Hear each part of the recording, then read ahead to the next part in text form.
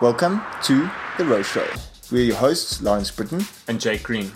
And in this podcast, we're going to go into everything related to sport and performance. And we're also going to talk a little bit about rowing.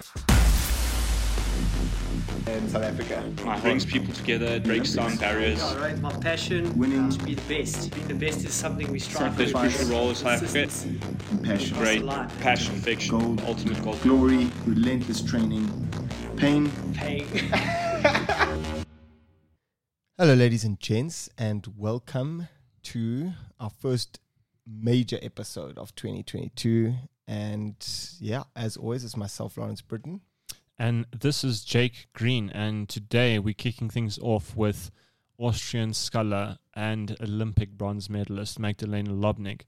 And yeah, I mean, what an awesome way to start the year off. Of course, you know, we've chatted to a few Olympic athletes, and this is actually an interview that has been on our shortlist for a while, and it's definitely someone that we identified after the games that we'd love to chat to. So we are really chuffed that we managed to get some time with her and to talk about her career. And I think, you know, Lawrence, looking at her career, it's another awesome story of someone that's been really fighting for their place in the women's single sculls and has put in a lot of work to get on top of that podium. And I'm sure you'll pick it up through the chat. It just seems like this is the first step up onto a new level, and there's just so much more room for her to go in the event.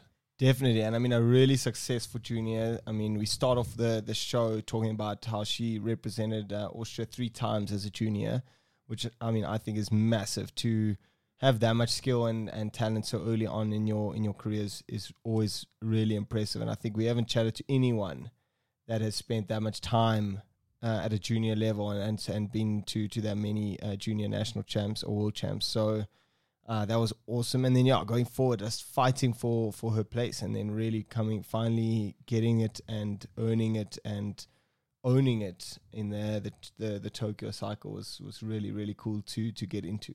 No, for sure. And like, you know, the women's single sculls, it's definitely one of those events where the experience and, you know, the pedigree comes through. And, you know, Magdalena's definitely someone that's spent a lot of time grafting in that event. So that bronze medal in Paris, I mean, in Tokyo is definitely the first rung up the ladder. I'm sure we'll see good things from her going forward in Paris. For sure. And before we get into the show, I thought we'd just give a little touch on what we've been up to, what we have planned for the next few months and years on our own life and on the Row Show. So I think for me, I've decided to just kind of take a bit of a break from rowing. I think you know, I've been in the national team since 2009, 13 years, and for me, I think the big one was COVID was really kind of such a dampener for my last few years. So I've just kind of had a step back. Definitely not done with rowing at all, and just kind of having a break, getting something fresh. I've been becoming a carpenter and building stuff, and it's been amazing. I'm loving it. Yeah, no, for sure. You must definitely anyone out there must go check up Simply Divine Carpentry there. You'll see what Lawrence has been up to this year, but it's definitely some exciting stuff. And yeah, I mean, from my side, we've the rowing team's under new management, and there's a lot of big changes happening on the rowing side. I've decided to go for another cycle, and been a pretty busy start to the beginning of the year. But yeah, hopefully you will see me sometime soon coming and racing overseas.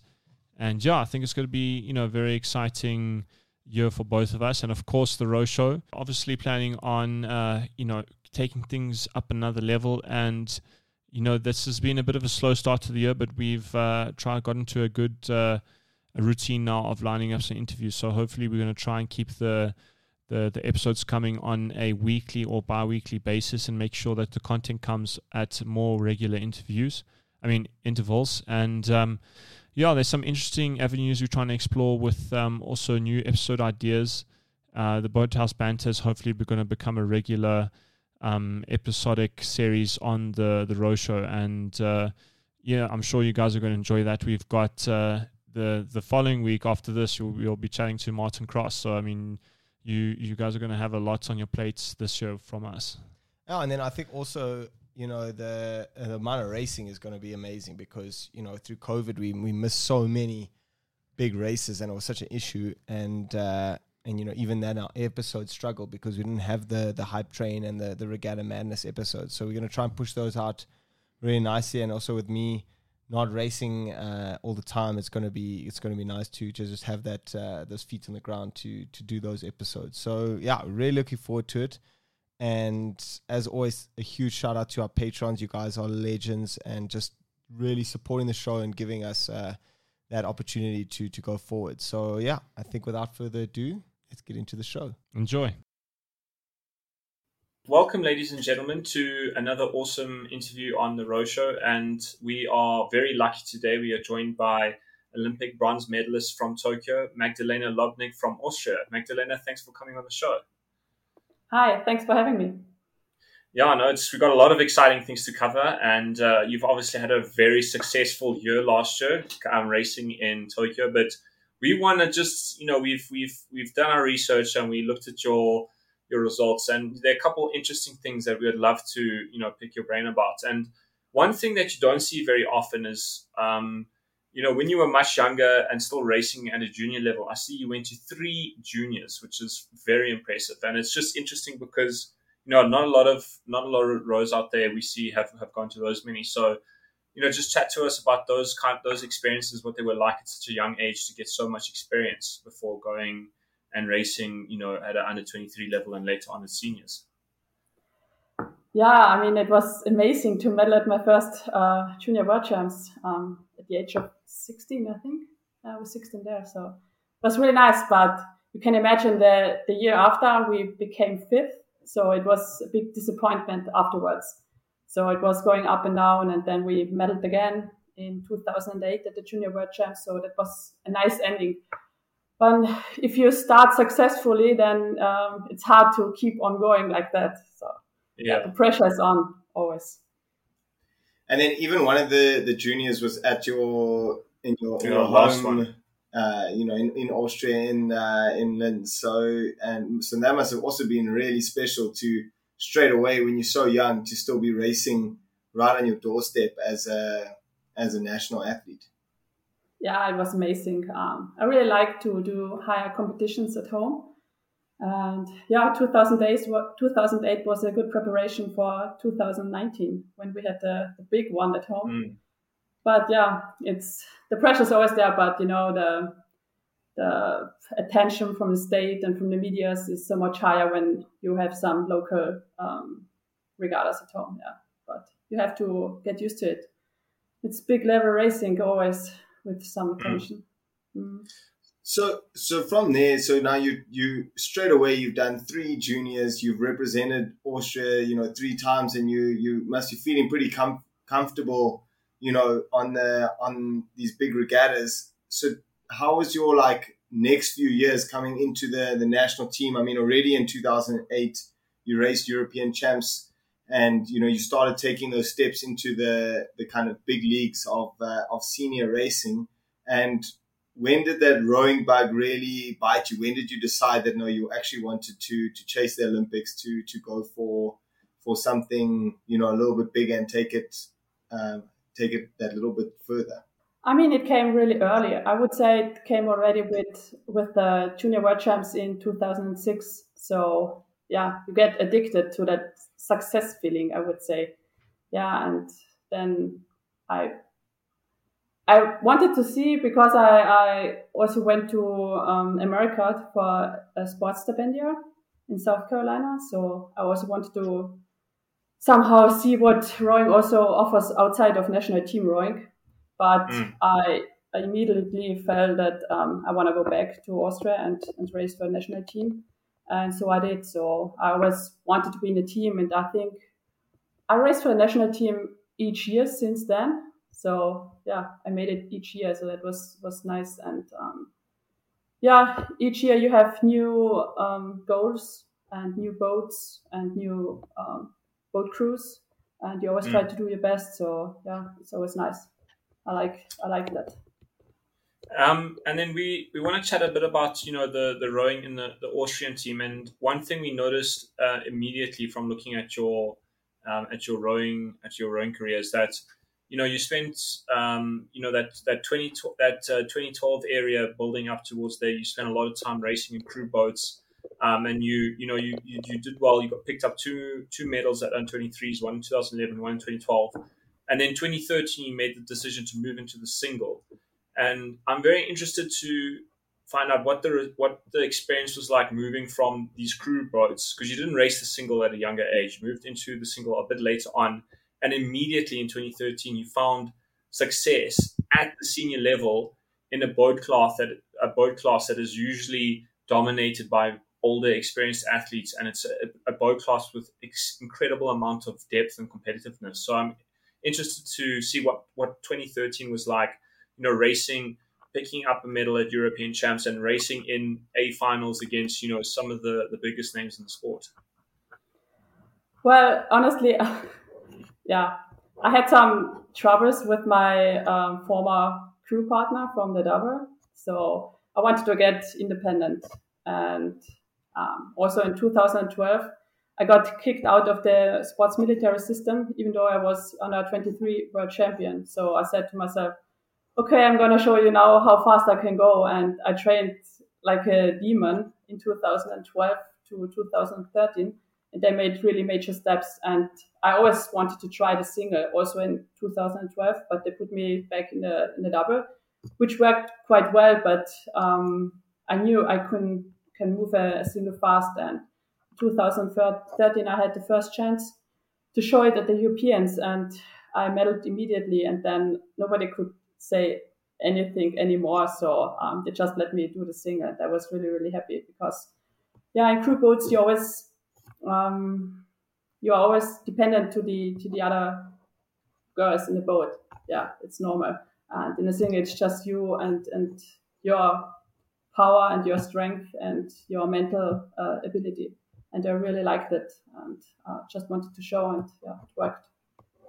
So it's really funny because everyone we speak to, they in very separate camps usually. There's the athletes that enjoy the crew boat, that want that reliance on somebody else, and to have that team environment where they bring in 2 people or 3 or 4 or 8 people together to bring out everyone. Or they're the scholars who are, if I can do it by myself, I will be better and I will do it my way is easier. So it's really awesome to hear that you're already, even in the 2012 cycle, you're already knowing that you could go in the single and you could perform there. So it's really, really just an interesting thing that we always pick up, because there's only those 2 camps. There's not very many people that do well in the single who want to row in crew boats.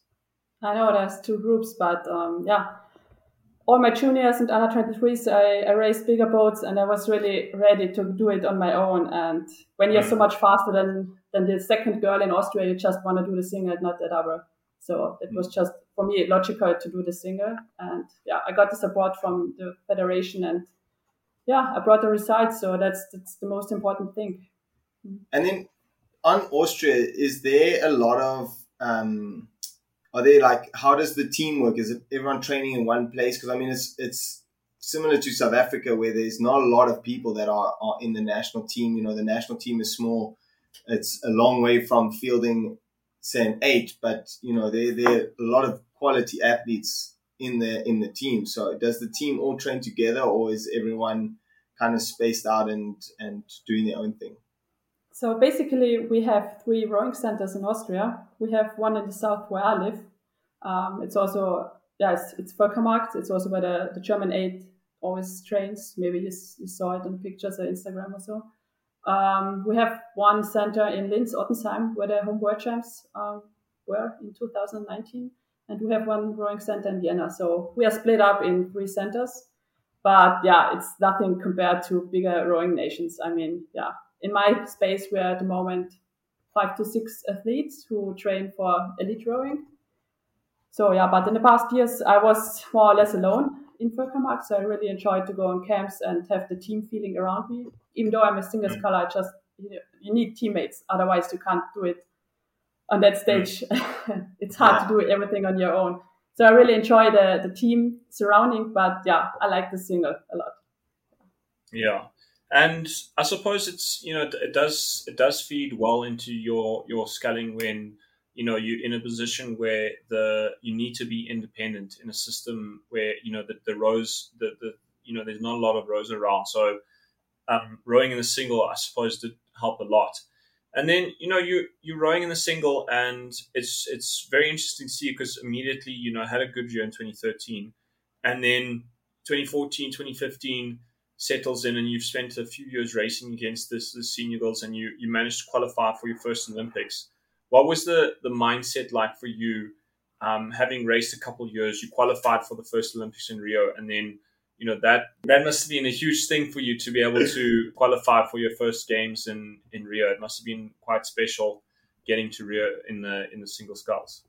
It was a huge release. The World Champs in Ekpelet, they were a disaster for me because it was the only time in this series from 2013 where I couldn't reach the final, and I had to do the qualification in the Crucial B final. So it was really a hard race for me because I was ill at that regatta. So I took everything out of my body to just reach top 3 in that shitty B final.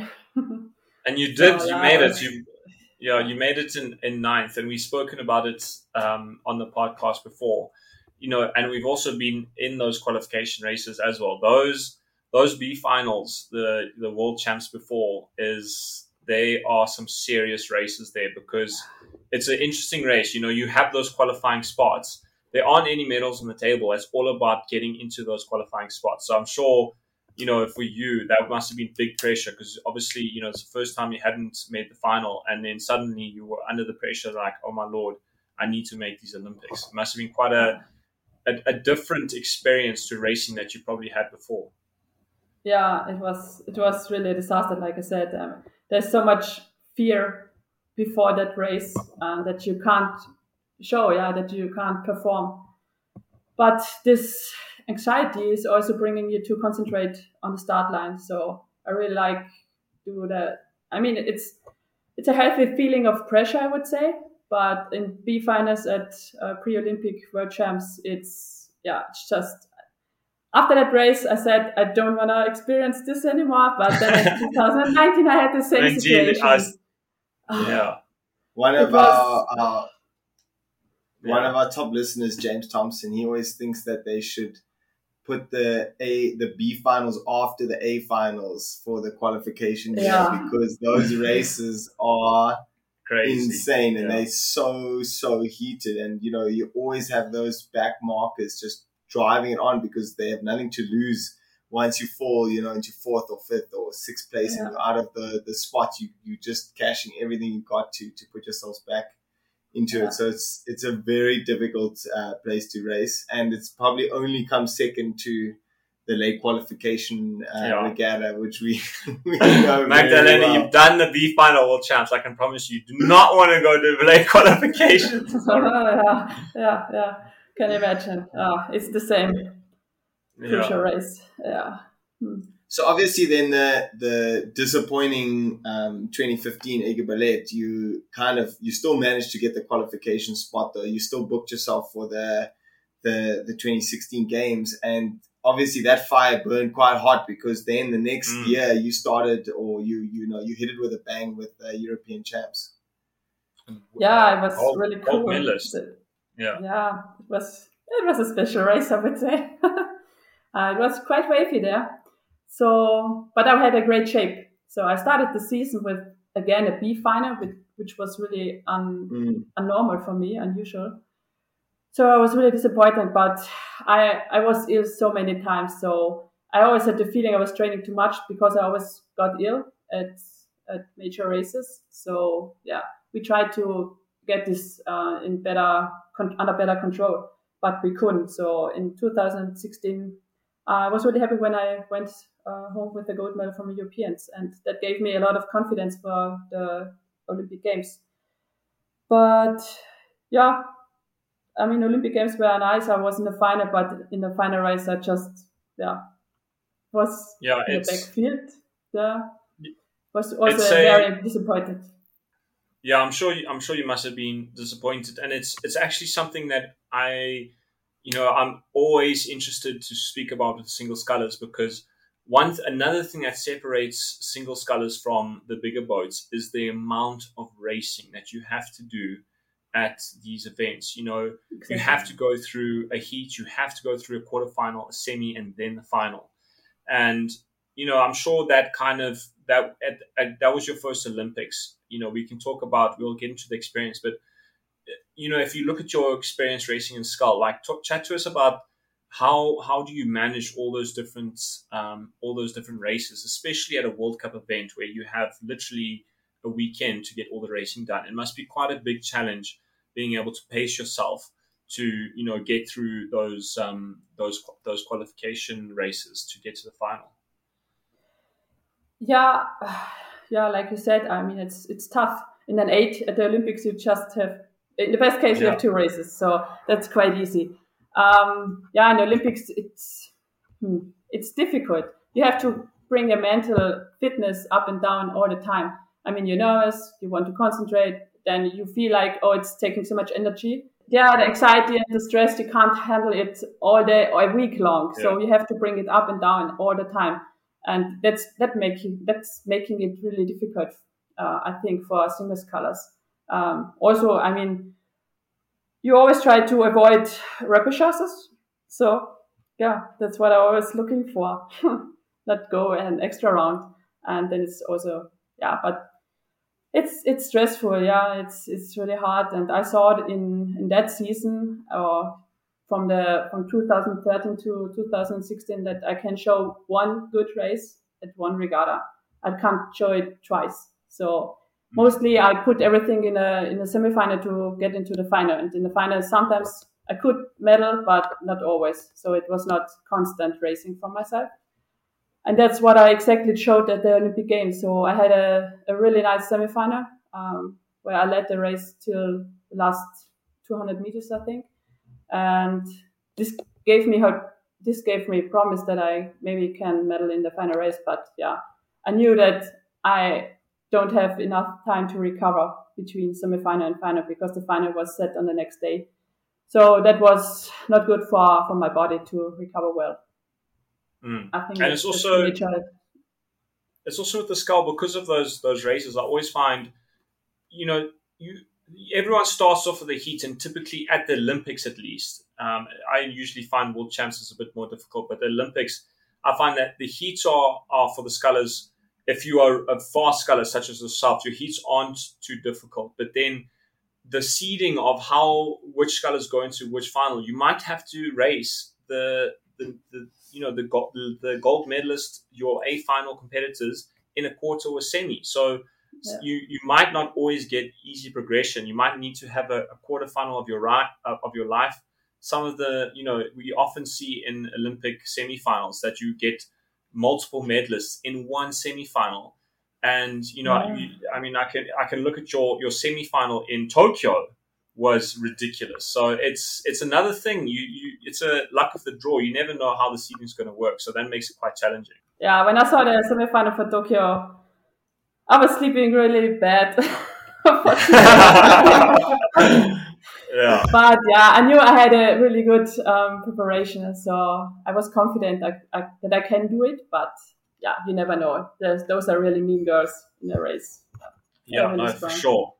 Mm-hmm. And then, like you said, obviously you were quite disappointed with your finish at the Rio Games. But going to the first Olympics, it's something that rowing is the sport is so dominated by these 4-year periods where the Olympics are the ultimate goal. Going to your first Olympics in itself must have been an incredible experience to have put in all that effort, moving into the Skull, getting your independence, and actually, doing really dominating in a lot of races and becoming really competitive. It must have been an incredible experience just actually getting to Rio and soaking up that Olympic experience. It must have been amazing. Yeah, that's a roller coaster of sport. I think the feeling roller coaster. I was really happy when I got into the final race, and I was so proud. And I said, okay, next day I will just rock it again like this. But when I've just ended in sixth place, the disappointment was so much stronger than the happy feelings the day before. That's a crucial about sport. I think it's changed everything in one day or in 1 minute. I mean, what also came to my position was that Austria didn't medal at all at that time. So not rowing, but the whole Austrian state didn't medal at the Rio Olympics. And they were all watching myself. The pressure was on again in that race. And everybody was sitting on the grandstands and watching Magdalena race and hoping for a medal, because the semi-final times showed that I'm maybe medal, but yeah, if I do good and have a lot of luck, I can maybe show it. But then I was just, putting a disaster down the lane. So I was really unhappy, and frustration was high, and the media were writing not good headlines, and everything is coming together, and that's just making a big frustration after nice Olympic Games. Yeah.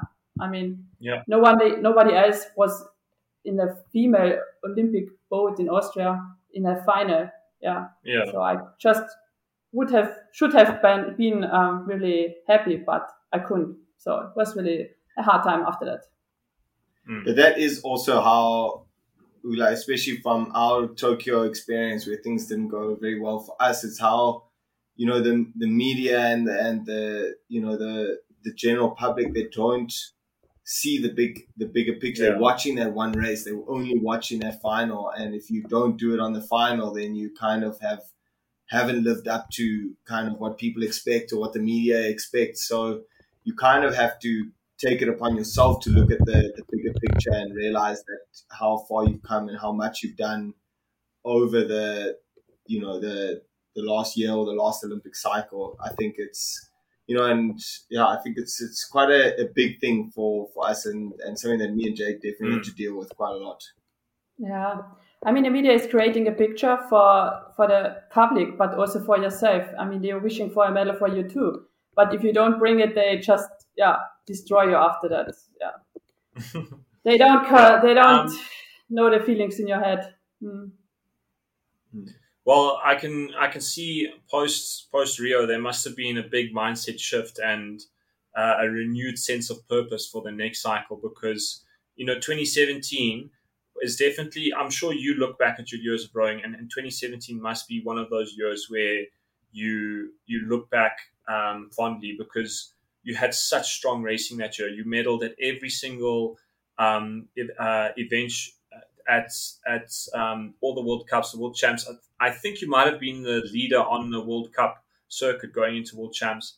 So it must have been, and then obviously racing at Sarasota, coming away with the bronze medal, which was your first time sitting on a podium in the women's single sculls.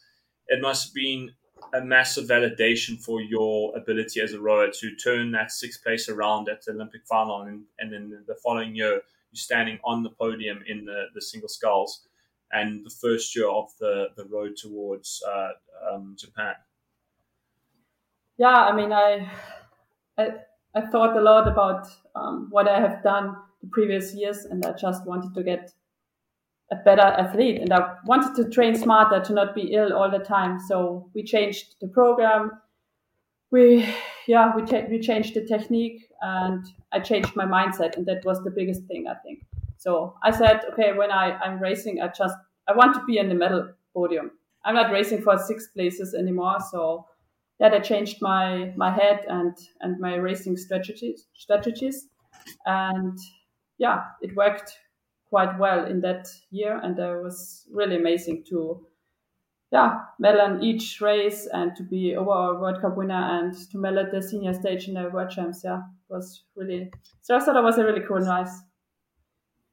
So obviously the mental change was the big one, because that obviously facilitated all the other changes. So what were some of the big changes in the training program and the technique for you going into 2017?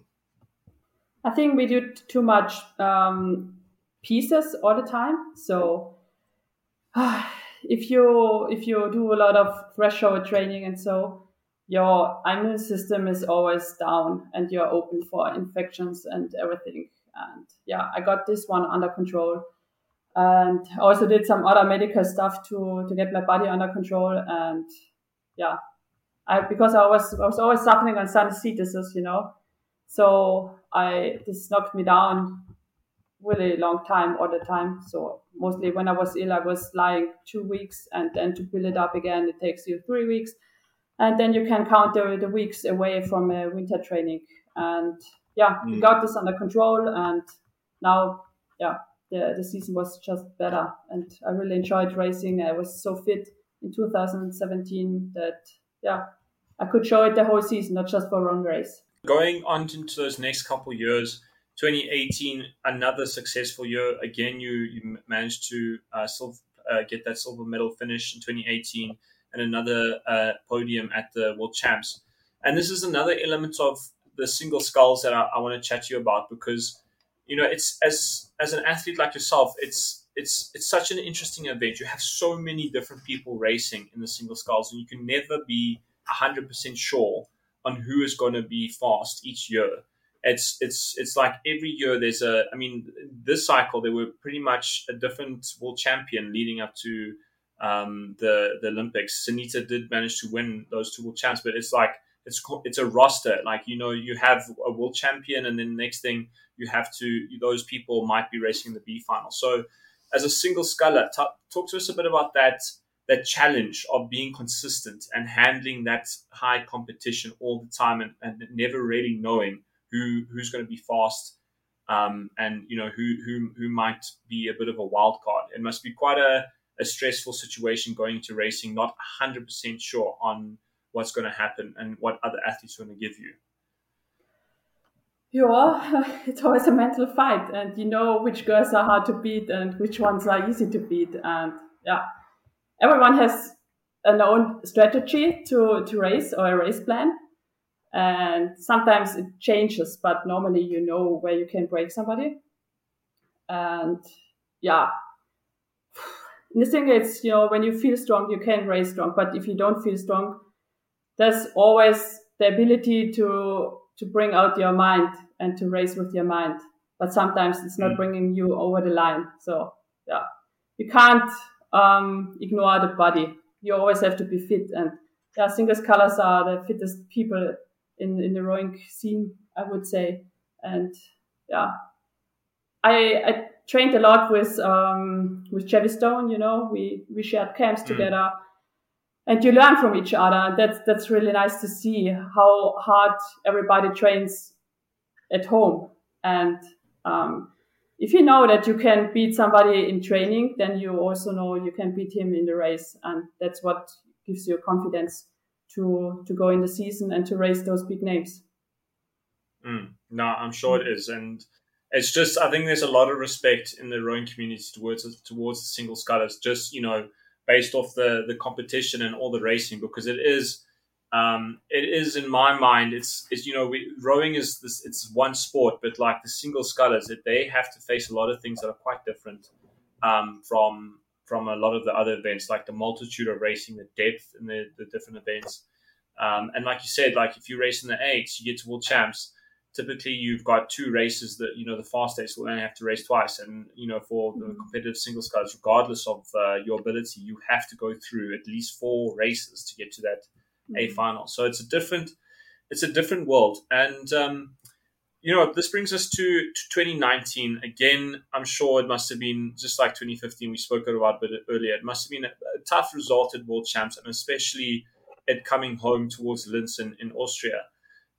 It must have been a difficult result for you to race and get through, and race that B final. But at the end of the day, you did manage to make that Olympic qualification. I'm sure you must have been like, I can't believe in 2015 I flipped and raced this thing in the B final, and this time round again I had to race the qualification race in the B final. So, what was that experience like in Linz in 2019?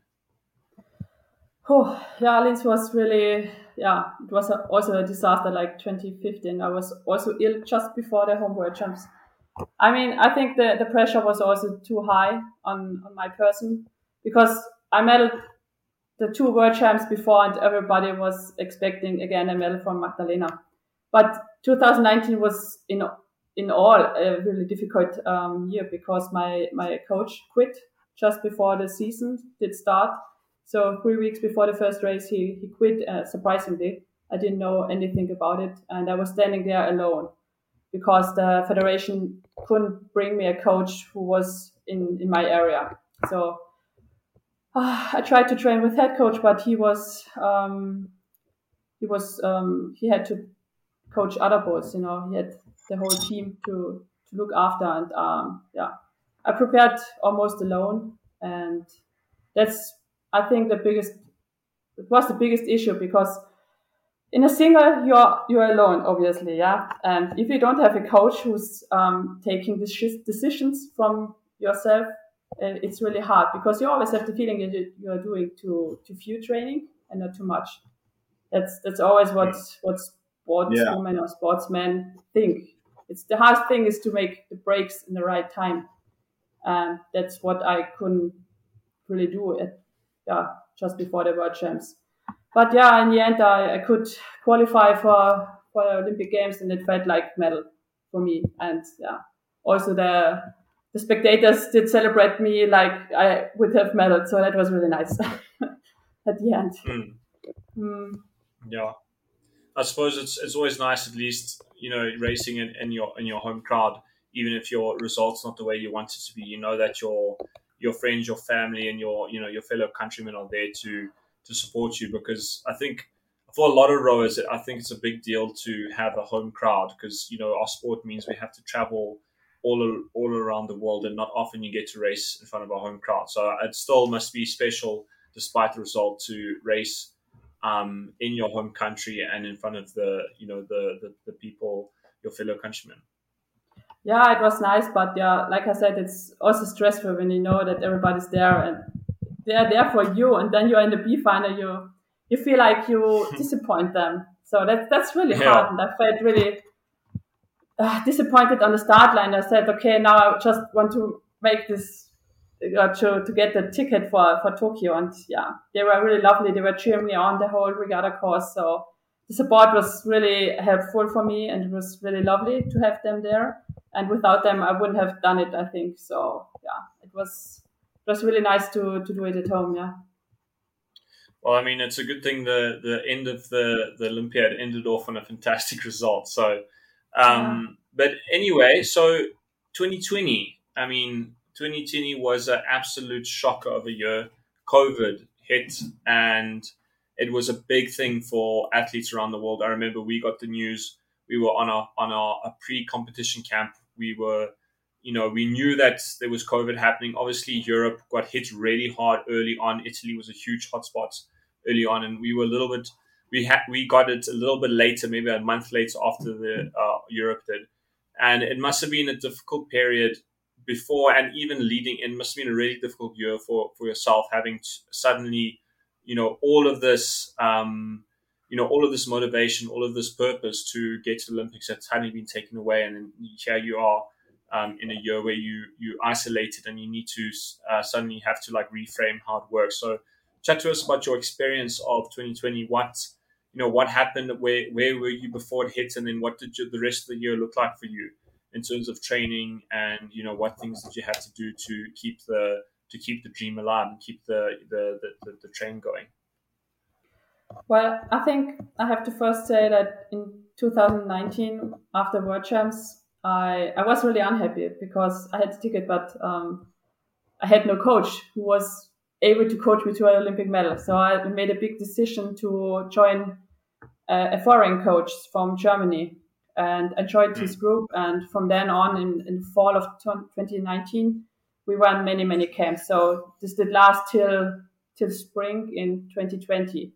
When Corona did hit Europe. So I was in a good environment, and then I was secure that I have a team, I have a coach who's there for me, and who's confident that he can bring me to Tokyo in a good shape. And he prepared me also quite well for the case that there might be an extra year for preparation for Tokyo. So it was not a really big surprise for me that I have 1 year more preparation time, and I was really happy about it, because we changed the program again in 2019, and I was curious to say how my body would react. So yeah, it gave me just an extra year to get used to the program. Yeah. But yeah, we were in 2020. We were on many camps. So we were at home for the first 3 months in where Corona was just brand new to Europe. But after that, we got on camp. So we had those empty months set up with just camps and racing in the team. So that was nice to have. Yeah. No, I'm sure it must have been. And then we were sitting home and, we obviously had our Corona experience, but for you guys, you had European champs in 2020. It was so good to see racing again. And I can't tell you how jealous we were that you guys were racing at European champs. For sure. And it must have been nice because it was a weird season because you only race European champs right at the end of the year. And there was a huge gap between the beginning of the year and then racing European champs, and then another big gap between European champs and the first World Cup. So I'm interested to see how you approach that Europeans. It must have been, it's not just European champs. It is basically the world champs because it's the only rowing race of the season. And you came away with a silver medal. So it must have been a good validation of the new system, of the new training. And it must have been a good end to your 2020. I was really nervous when I got to Europeans in Poznan because I didn't know how fast I would be. Yeah, I raced the team, but I saw that I have a good speed. But the major girl was just to see how fast I can be against Sanita. Sanita was the girl to beat there, and I could beat her in the semifinal, but in the final she beat me back. So I was second and she was in the gold medal spot. And I was really unhappy again because I trained so much. I was on camps the whole year, but I couldn't bring a high speed to the race. So after Europeans, we changed the program again because we saw that the program is not perfect for me, maybe for others, but not for me as a single sculler. And is that with your German coach now? Because did he carry on through COVID? How did you manage training during 2020 when everyone was kind of split up? Yeah, well, in 2020, he became the head coach in Austria then after that. So First I joined his group, and then Austrian Rowing was looking for a new head coach in spring 2020. And he got the position. So since then, he's head coach in Austria. And he's my second coach because I also got my old coach back. So I have two coaches behind me at the moment. And I think that was the key for success for me in the end, that I have two behind me. I have 4 eyes looking in my eyes, looking on my technique and on my program. And we found the best program which would fit my rowing style and my strengths. Yeah.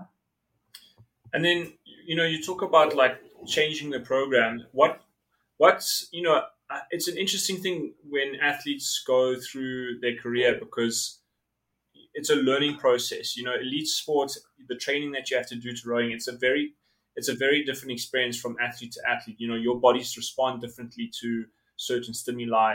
So what works for one athlete might be a bit different for another. What are those kind of changes that you found that you made over the years to the program that actually suited you? Was it a shift from the high intensity stuff to more steady state, and then fewer high intensity sessions, or were there changes to the actual sessions that you did during the week? What kind of cross training you did? Was there more rowing, less rowing, more gym, more running? What are the small things that you found worked for you, and what the changes made a positive effect for your racing? Well, up to 2016, we saw that I can race for one race at really high level, but we saw that maybe the endurance is just missing to put it in other races too. So that's also what my German coach said, that I need more endurance. So we did a lot of volume training in 2020. I did lots of cycling. So yeah, but we also reduced the high intensity work, the threshold and everything. He's more a fan of polarized training, But I saw that my strength is going away with that because I can really start fast and do a fast sprint. And I saw at the Europeans in Poznan that I couldn't sprint and I couldn't start fast anymore. So I was really unhappy about that. And then we changed the program and we put in more work again and lower volume. But yeah, in the end, I'm still biking a lot and getting the minutes in with that. Yeah. And when you're going cycling, is it on the road bike and going out on the road, or is it on the stationary bike? Well, in the winter I have to go inside because we have snow and ice in Austria. But yeah, when we are on camps, and normally I go on the road bike or on the mountain bike. Yeah, it depends on the temperature. Yeah, but lots of road biking. Yeah, but it's also nice to have some alternative training. No, for sure. I really enjoy the mountain biking. It's one of my favorite things to do, but it always comes with a risk of injury and hurting yourself. So then it always has to be cut back a little bit. Yeah, but in the single, it's mentally tough to go twice in the water. I've never rode twice a day. It's really seldom that I'm going twice a day in the water, except in team boats. I might do a second session on the water. So normally I just do weights or biking in the afternoon, and that's okay because we want to have quality stroke and not quantity strokes. So we do one good session on the water and that's it, and the rest on the bike. And that really fits for me because it's mentally really tough to do 2 good rows a day. So yeah, it's nice like that. I like it. So then out of like all your general training sessions, which session is your top session? Which is the session that you kind of look forward to, or not necessarily look forward to, but which one do you enjoy the most? I really enjoy when I do 3 times 2Ks in different stroke rates. So that's just bring some speed and power in the stroke. That's what I really like. I don't like to do long steady state rows. It's just, I think you feel the same. It's boring from time to time. That was going to be my next question: is which is the most tedious? There we go. You answered the question. Yeah, long steady state rows are also mentally tough, but you need them, to stabilize the technique and everything. Are you training with other people all the time? Like when you're on the water, are there always other crews on the water to kind of row with, or do you enjoy going on your own? Well, it depends. When I was home the past years, I always had my sister on my side, so she's a good training partner for me. But last year, when I was on many camps just before the Olympic Games, we always were looking for a lightweight guy who could race me from behind. So who's just coming up and I have to hold against. So that's what we try to simulate in a race. I had my sister in front of me, which I had to catch, and I had somebody from behind coming. So I had 2 psychological points which I had to master in training. So that was really challenging, but got me in the right mood for Tokyo, and also for the fitness, because if you race guys all the time, it's making you just strong. So that it's quite a good, because that was something I wanted to get into, and maybe it's a good time to dig into it. Because especially in the single, it's a very mental game going against your opposition, and you're alone in your boat. You are the sole person who can affect the outcome. What is your kind of mental game like down the racetrack when you're racing, and what are you trying to, from like the mental strength side, how are you trying to portray or trying to achieve during the race? In the race, I want to tell everything now in the podcast. Yeah, I was about to say, giving all the secrets away. Nah. I mean, I'm well known for my fast start. I just want to have a good start to be secure that I get into the race in a good position. I don't like to come from behind, but I also did that. So in the crucial semifinals where I was in 5th place or so, I can also sprint like hell, but I just like to go out fast. Yeah, that's what suits me. Yeah. Yeah, I'm also a big fan of getting Fast off the blocks quickly. And generally, people who can start fast can sprint, but it's just nicer to do it early and then be up and watching people than being down. Yeah. And then Magdalena, towards the end of 2020, you actually had your own experience with COVID. Chat to us about what that was like, and I'm really interested in what the recovery was like. Like how long did it take you to get back on your feet? And I'm sure it must have been a difficult thing to go through, because obviously, especially back then, there was a lot of unknowns. You weren't quite sure what the symptoms were going to be like, and especially what the after effects, long-term effects of the illness was going to be like. So chat to us a bit about the going through that, the recovery, and then how it fed into the season that you had last year. Wow, the recovery was really hard.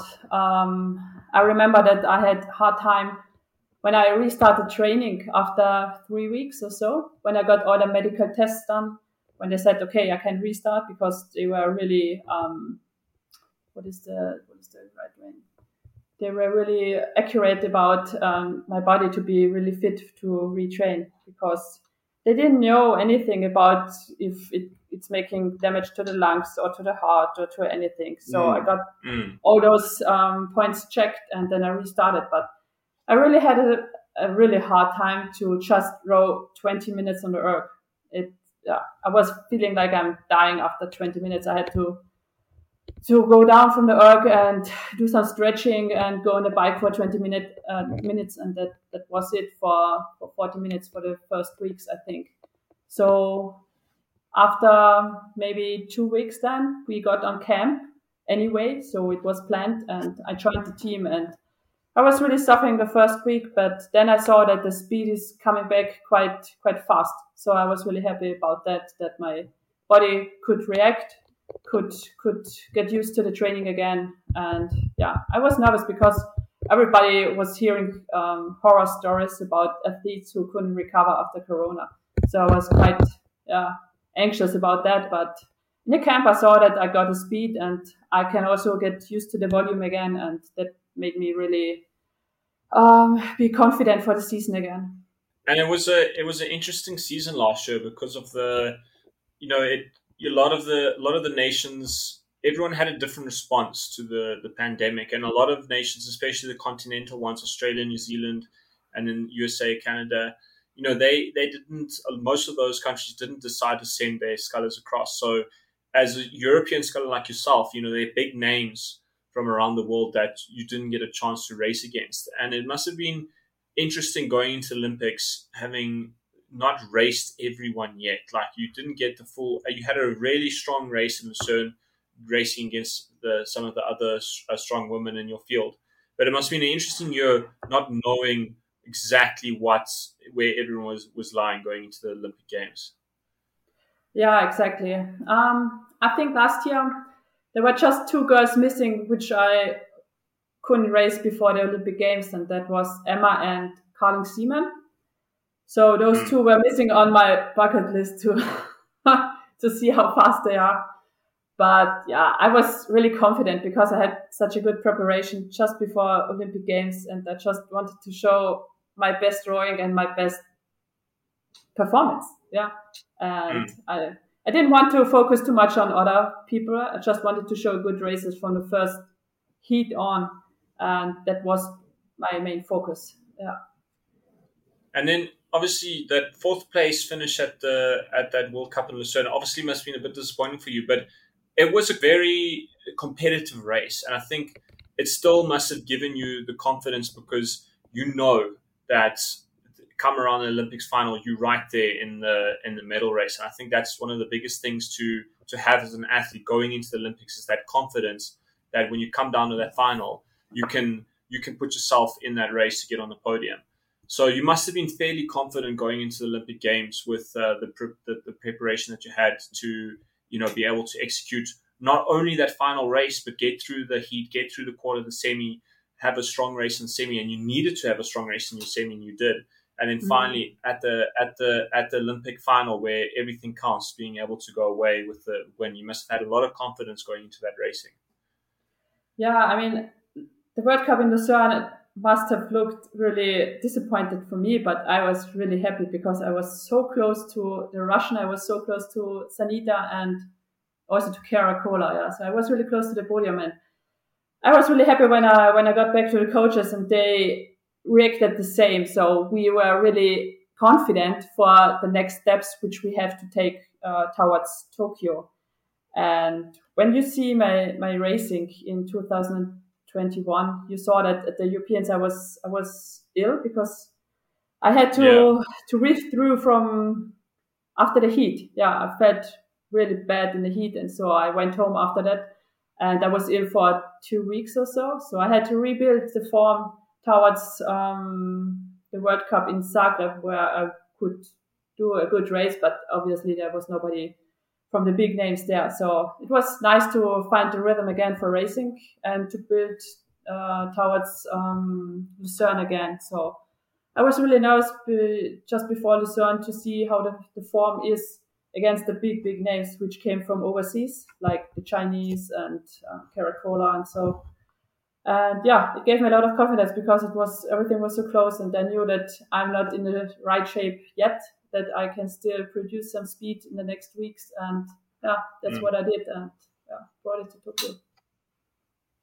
Yeah, and then what was your, obviously it's Tokyo was so different from Rio. The COVID and the pandemic put on all these restrictions. So what was it like for you getting to the village and getting the training done and just, embracing the Olympics? But it was so different to Rio. You had so much more restrictions, and there was obviously, you had to stress about the Olympics, but you had to stress about COVID as well on top of all the racing. So, what was your experience like at the Olympics itself, and, your day-to-day activities, your day-to-day life? What did it look like? How did you feel, and how did your preparations change maybe going into the racing at the Olympics? I think the biggest stress factor was getting tested positive in the village or just before the Olympic Games. I had contact to the Serbian girl, and she wrote me that just when they got to the airport in Tokyo, they were put into quarantine, also the men's pair from Serbia, and that was just a disaster. And I just wanted to avoid that, but you never know, yeah? Maybe you're tested false positive, and those horror stories I was really afraid of. But in the end, I mean, everybody was used to wear a mask and to just, do all the stuff that they told you to do. I felt really comfortable. I mean, the village was really similar to the village in Rio. When I got into my apartment, I felt like, I really felt home in some point. Yeah. I mean, I felt just comfortable, and I said, okay, that's my room. I sleep good. The time difference is not making a big stress on my body, and the food was okay, like, how the food in the village is. So you just have to get used to it, and keep negative in the corona sense. Yeah. Every day was a lucky packet if you've got corona or not. Yeah. But it was, I mean, having the COVID test all the time and always having that test, and then, I mean, as you say, everyone is trying to be careful. Obviously everyone is doing the best they can do to make sure that they don't get COVID, but it was still happening, and there were still people going down in the village. It was extremely stressful. I mean, we chatted to Bruno Rossetti from the Italian 4, and he tested positive on the morning of the final and couldn't race. And then, just disasters like that really, and I think all the athletes knew that they were that close to a disaster like that. So people were taking it very seriously at the games, and it was extremely, extremely stressful, the COVID element of 2021. I think once it was hitting the rowing scene, like the Netherlands team where the Josie, the head coach, was tested positive, everybody was so nervous about it. So we avoided the big buses and so on. Yeah, just focused on that. But each day was really stressful with the testing. Yeah. All right.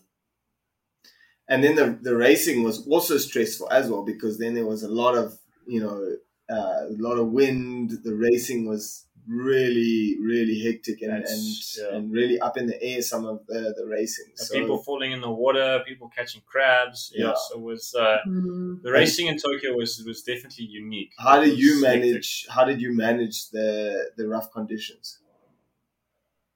I think the worst race was in the semifinal in the water and in the waves. And in the semifinal, I'm well known that I can handle waves quite well, but in the semifinal I couldn't, because obviously, it was the semifinal, Olympic semifinal, where the pressure is on and it's a lot of stress. So I couldn't show my best rowing there. But I think in general we had really good conditions there, except some final A races for maybe the women's quad and men's four. Yeah, so men's quad. They had, men's quad also. But I think it was really fair. So that was the most important thing for me, to have fair races in fair lanes. So that was fair, and so I was okay with the conditions. Yeah. And then you got to talk us through the final, the A final. I mean, it was so a race close. Of your life. It was such a incredible rowing race to watch. So just tell us, what is it like being part of that race, and what is it like crossing the finish, knowing that you're going to stand on the podium? It's amazing. I mean, when I crossed the finish line, the people always ask, what do you think the first time when you crossed the finish line? And I just thought, well, I just deserve it. I worked so hard for that. I made no mistakes. I deserve it to have a medal now. That's what I thought the first time. I was really happy, but the week was really stressful with that hard semifinal. The semifinal was really, you know the names. I mean, it was a hard seeding there. So once I got through the semifinal, a huge release is on, is in your body or in your mind. But then you have to focus again, because also there the final was on the next day, and I had not much time to recover well, like in Rio. Yeah. And I was really afraid that I make the same mistakes like in Rio, or the same performance. So that stressed me a lot there. So when I woke up in the morning of the final race, you're always afraid of feeling your legs. First steps you do, first stairs you go. So I felt my body, okay, it's not too bad, should work today. And then I got, and your body plays tricks with you. Yeah, it always plays serious tricks with you at that point as well, because you're never really sure. You're like, oh, I feel good, but it could be really bad. It could be this. I'm still feeling this. Yeah, I think it's a dilemma when there's so much pressure on performing in one day. It's never going to be perfect. Like, you're going to wake up and there's going to be something that your mind has to find. It's going to be like, oh my gosh, maybe I went to bed half an hour later, woke up, I feel a little bit sore in my legs. There's always something going on. And that's the thing about racing, is that it's never going to be perfect. If you expect your Olympic A final to be perfect, you're in for a surprise, because there's always something that happens. And it's the athletes that can perform under those, when it's not going right, or when you are feeling a little bit fatigued, those are the athletes that go on to win. That's what I thought. I thought, okay, my legs feel a bit tired, but the legs from my opponents will also feel tired. And I just thought, I mean, if it's not gonna happen today, when should it happen then? I made no mistakes. I had a good preparation. I had good racing there. I just need to show it in the final race, and so I did. I said, okay, I will bring all the stress out of the boat. Once you sit in the boat, you feel good, but the whole preparation right before, the warming up, the going to the regatta course, bringing the blades down, and the whole stuff like that, it's making really stress, and you are so much concentrating on the feeling of your body that you're really freaking out from time to time. Yeah, you feel like getting ill, you're heating up, and you think, it's not normal, my body has something, but in the end, it's just stress. Just have to handle the stress to sit in the boat and just row, and that's it. That's what I thought on the start line. Just row, no matter how the legs feel. Yeah, and then it was an incredible result. And also, Lawrence and I, we do the podcast, and over the years we've become huge fans of the sport. Obviously as competitors, but then also, we spend so much time speaking to different athletes from different events, and we've become massive fans of the sport from a different side. And I can tell you, seeing yourself finally on that Olympic podium, because we've watched the races throughout the years. It's been really competitive, and you've always been consistently competitive in that women's A event. So, I mean, a huge congratulations from us, and it must have been an incredible feeling finally, getting to the Olympics and you on the podium. And I think that's something that all athletes out there, especially in the sport of rowing, that is the ultimate goal, is getting onto the podium at the Olympics. Yeah, thank you. Yeah, it was really important. I also wanted to show, that also little rowing nations can produce medals. I mean, it's hard to make a medal for Austria. You don't have the perfect environment. You have to make it on your own. You have to produce the environment. They can help you in the best way, but you need to know what you need. And that was the case over the past 10 years, I would say, to produce the right environment to that can make you help medal at the Olympic Games. Definitely. And it was obvious, it was the first female Olympic rowing medal for Austria, so that was also a part of history for Austria. It was really nice. Yeah, it's incredible. Well done. Yeah, that is really awesome. That's very cool. So, thank you. And actually, one of the things I wanted to ask was, what's been the best experience since the Olympics regarding the medal and your experience at Tokyo? Since the Olympics, well, I got that bad injury in the fall where I had a lot of time. Yeah. What happened there? Because I saw on your social media that you hurt your ankle, I think. Yeah, I got a peroneal subluxation with torn ligaments, so it was really bad injury, and it was really stressful there because I wanted to go to the coastal world champs with my sister in the double to do something different.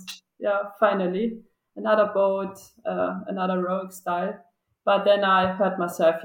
I was doing some TV show coverage, and I fell with the bike. Okay, so I couldn't get out of the pedal of the click system. Everyone does this. Everyone. Yeah. No. But actually, that wasn't my question. My question was, what is the best experience about this injury? That's a hard question. I think, when I finished Tokyo, I was really sure that I will quit rowing because I was so happy with what I did. And I thought, okay, what should go better now? I mean, I made a medal at the Olympic Games. I wrote history. I'm just happy with what I could do. But the best experience was that I'm still burning, that I saw that I'm still burning for the sport, that I still love the sport. So I think you can have it when you're having a good career where you always have fun in what you do. Then such a moment is not killing your passion about sport, or it's not an injury. And I was really happy to see that I still love the sport and that you still want to go on. And I think that was the best moment after that. Awesome. Very good. So you kick it off. I think that's going to bring us to what we call our quickfire questions, which is questions that we ask every guest on the show. And we're not really sure why we call them quickfire questions, because sometimes they can be really long and depends on how they're all about how you interpret them. You can take them in any way you want and answer them in any way you feel that you want to. So the first question is, and actually this might be pretty straightforward for you, but we'll see, is if you could race any boat class at the Olympic Games, what boat class would you choose and why? I think I would choose a bigger boat, the crew boat. Well, yeah, it's easy. I think I love quads, When I started rowing, I was always rowing quads, and quads can feel so cool when they're really flowing and flying. So I would do it a women's quad, I think, yeah. That's a cool boat class. It's not too big, but it's producing good speed. Nice. Yes, I thought you were going to say the double with your sister would be a good one. Yeah, that would be also nice. But when we raced the quad at the first junior champs, she was also sitting inside, so she can be. Okay, I see. Yeah. Well, I mean, this leads very very nicely into the next question, because if you could choose any three people from around the world and from any time to be in that quad with you, which three crewmates would you choose? Oh my god. The pressure's on. Oh, that's a difficult question. First one would be my sister, I think, if she would join. I mean, it's hard racing. I've never raced with Ekaterina Karsten. When we do the great, yeah, she's a legend. She's so nice when you chat to her. Because when we do the grade 8 racing in Boston, we always race together. So I've been racing with almost every big name from around the world in the 8 or in the double or so. But yeah, so it would be maybe Ekaterina Karsten is a legend. And the fourth one, maybe a guy who's making the power in the boat. No, you can go. You can pick. You can choose whoever you want. That's so difficult.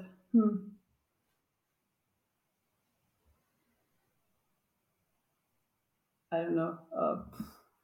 A powerhouse like Mahed Reister, maybe to put in the middle of the boat. Nice. I would set the rhythm, put Katarina and Mahe in the middle, and my sister on the bow, and we would fly. Fantastic. Sounds good. Yeah. And then if you had to, so now you're rowing in this boat and it's starting to go quite well, and you actually want to go and race it. Who would you choose as your coach to train this crew? I would choose my coach, which is my close coach at the moment. So it's Kurt Dreyer. Yeah, he's a really cool coach. Yes, he's passionate about it. He has a loud voice, and that's making trainings always nice and cool. Okay. Did he train you all the way to Tokyo? Yeah, he was my close coach, and Robert Sands, the head coach, he was my second coach when he had no time because he's working as a police officer beside. So it was always like 1 week with Robert, 2 weeks with Kurt. So in the mix all the time. Yeah. Interesting. And then the next question is, if you, what is your favorite rowing race that you find yourself watching over and over again? It doesn't have to be one of yours, but just what is the race that you always go back to watch?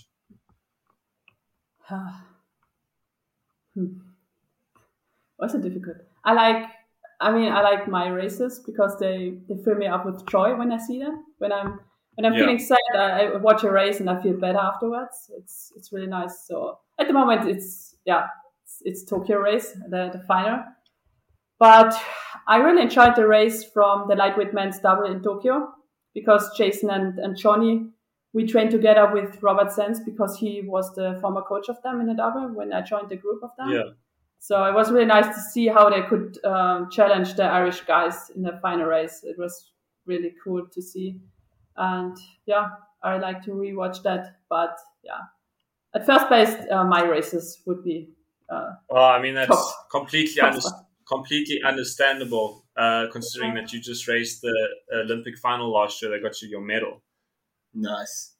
So the next question is a new one, actually, on our quickfire questions. And it's, what's your favorite, your favorite meal that you've ever had? Yeah, it's not just the food; it's the experience. What is the best meal experience that you've ever had in your life?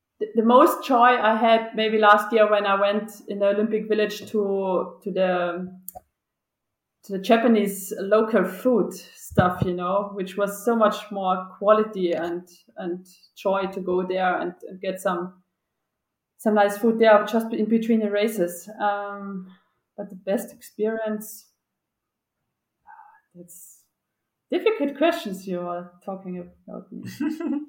I'll wait for the next one if you think this is hard. We're all about the hard questions.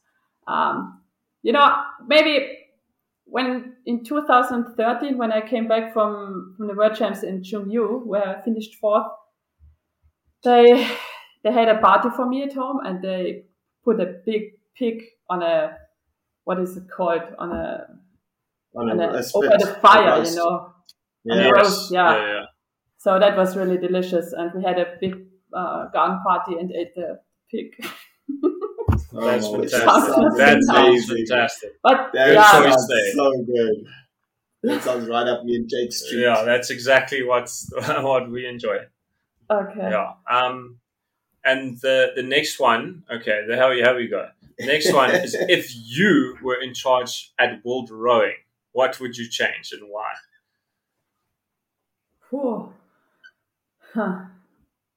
I would change the advertising rules. It's so hard to find, to get your sponsors be happy about the advertising rules.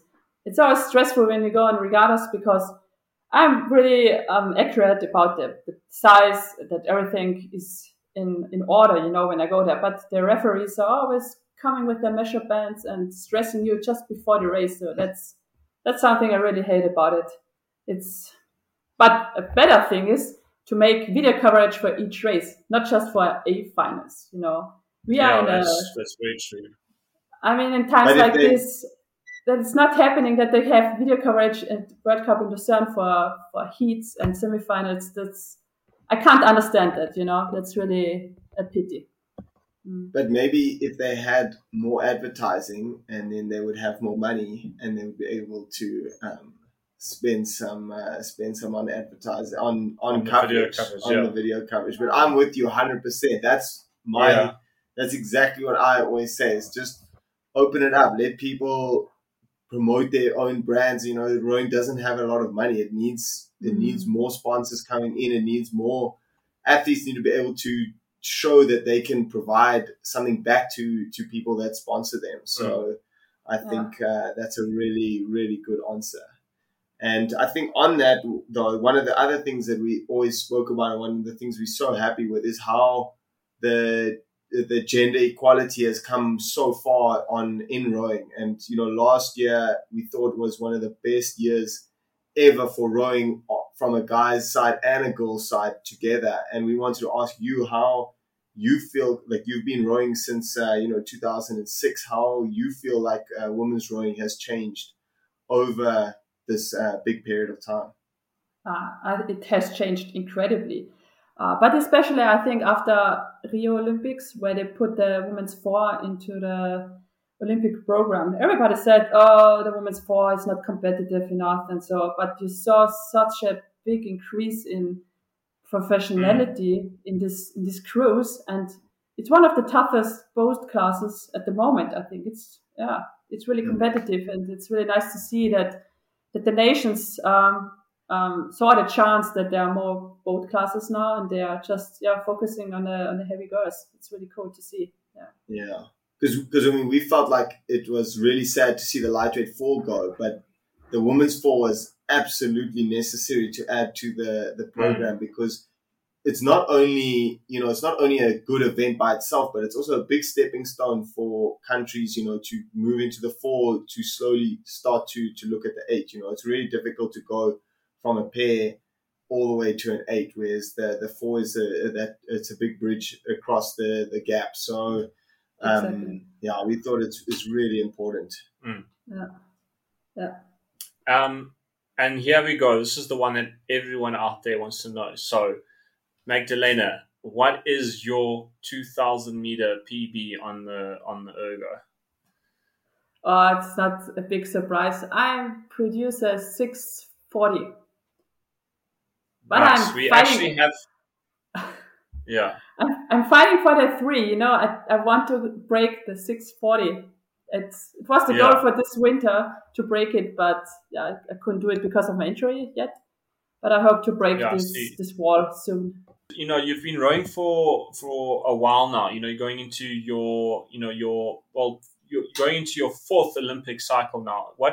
When did you manage to get that PB? First time I showed it was in 2017 at the World Games. Yeah, interesting. Well, Yeah. I'm sure you'll get there. But I tell you what, we have a ergo ladder where we have put everyone we've spoken to on the show.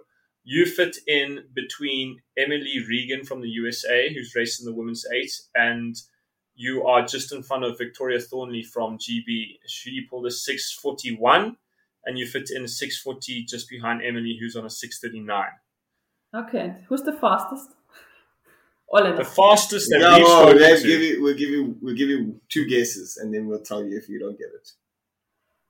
It should be either Emma or Carling, I think. Or in total. It's in total. Or I think Emma's second on our list. Number and one. and what do you think the time is? it's a 20 anything. Oh, Okay, Yeah. so 29. Emma's on 6:29, second place. And And the the fastest first place. person we've had on our show is Kim Brennan, 6:26. Oh my gosh. Okay. That's No, that's 6:26. impressive. No, that's impressive. But that does not take away from your 6:40 because that is also outrageous. I mean, that puts you on 9th place on our list, so top 10, and that's really really doing something. Considering the people we're talking to, it's not a bad crowd to be in. Nah, I'm happy with it because you always have to see the weight, the weight and the height on the erg. So I think the I relation suppose that is true, hey? Yeah, I think my relation is quite okay with 640 at 70 kilos, so Yeah. it's okay. You also That's have pretty to move your mass in this thing, and the erg is not floating, so I think it's okay to do 640. Yeah, that is very true. That is very true. So then our last question is, if you had to choose a different sport to go to the Olympics in, which sport would you choose and why? I would go to Winter Olympics to biathlon. It's really cool to shoot and to cross country ski. To cross country ski. Yeah. That's interesting because do you do any cross training with the cross country skiing? Because I mean, Austria must be one of the premier skiing destinations in the world. Yeah. And we do lots of cross country skiing normally in wintertime, but it depends on how many time we are at home. When we are a lot of camps, we can't ski. Yes. So I really enjoy that. But with my injury, it became really difficult to do it this winter season, even though we had a lot of snow. So I was really sorry about that. But yeah, hopefully next season again. I really love it. It's a good training. And do you fancy yourself an accurate marksman with the air rifle? I suppose from a military background, it's just up your alley. Yeah, I'm good in shooting, but yeah, I think it's really challenging to ski and then to shoot, to get your breathing under control, and so it's really nice to watch on television. It is incredible. Yeah. It's incredible to watch on television. Yeah. Oh, the Olympics though are just amazing because now the Winter Olympics on, and then you just get caught up so quickly. Yeah, it's cool. I really like it. It is very cool. And even for South Africa, which I don't think we've ever sent anyone to the Winter Olympics. We know nothing. We know nothing about competing in the cold, and we can you turn it on and watch it so easily. Yeah, that's very cool. So as we wrapping up, I think just give us a kind of you back into. You said that fire is still burning, and Paris is only 3 years away. What are you looking forward to? What are you trying to kind of get right this year, moving into the Paris 2023 cycle? Well, yeah, I mean, this year we have European champs and we have world champs, but I will go for the first time to the Henday Royal Regatta, so I'm really looking forward to that. Oh, that's amazing. Yeah. It's the best. It's really nice, and I hope I can make it this year, because last year it was after the Olympics, I think. Yeah, there wasn't. That got postponed. Yeah, that's very cool. So that's very cool. That's a major goal for this year, to have a good race there, and to suck in the environment. It should be really nice, I heard. Yeah, the environment at Henley is amazing. I've only been there once, but it's just it's so so cool. different to anything else out there. It's just it's one thing about rowing is like that spectator value over the 2,000 meters, whereas you get to Henley and it's literally start and there are people all the way down till the finish line. It's just people having fun and watching the race and cheering you on. It's a very cool experience, and it's knockout 1-on-1, you versus the other person. So it's quite intense too. Yeah, it's something for singles colors. I think it's good. Yes, very much so. For sure. Yeah. So I think that wraps it up for us. So I think from our side, just a huge thank you for giving us a big chunk of your time and sharing your stories and your incredible rowing career. It's been amazing to hear your story and your journey. You're welcome. It was a pleasure to talk to you. Cool. So that is a wrap for Magdalena Lobnig. Jake, what do you think? I think, Lawrence, this is another one in the books. Every episode we have on the row show, every athlete we have on the row show has such incredible stories, such incredible journeys. And, Magdalena, just chatting to her about the work she's done in the single and the way she took the skull as her own event, and the independence and the power she brought into the single, and the determination to move into an event like that and make it her own and come away with a bronze medal. I think I love that narrative about Magdalena. It was incredible to chat to someone that has done that, because it's an incredibly difficult thing to do, especially moving into a boat like the men or women's single. Of an event where a lot of experience and pedigree comes to the winners. So, it's great to chat to someone that's moved into an event like that, and she's definitely a name that we're going to have to watch out for going forward. So, I love that part of our interview. Yeah, and I think with Emma, we think is retiring, we're not sure, but definitely taking some time off. Russia looks out the picture, so that leaves Magdalena wide open to take this as her own, and I think this is the beginning, and I think we're going to see a lot of her in the next 3 years. Well, I hope we see a lot of her in the next 3 years, especially after this chat. For sure. Besides that, guys, just a shout out to our Patreons again. You guys are awesome, and thanks so much for supporting us on the show. Without you guys, it would not be possible. And to everyone out there, if you're interested, you can go out to Patreon and have a look there and have a look at the tiers and the rewards available. And besides that, you can find us on Instagram. You can email us and get the word out there. And share the show. Get it out there. Tell a friend about us. I know it's tough to get through a full episode. We sometimes drag on a bit, but tell someone that at least lie to them and tell them you enjoy the show. And we'll hear from you, and we'll see you guys next week. You'll hear from us next week. Yeah. Enjoy. Cheers, guys. We're out.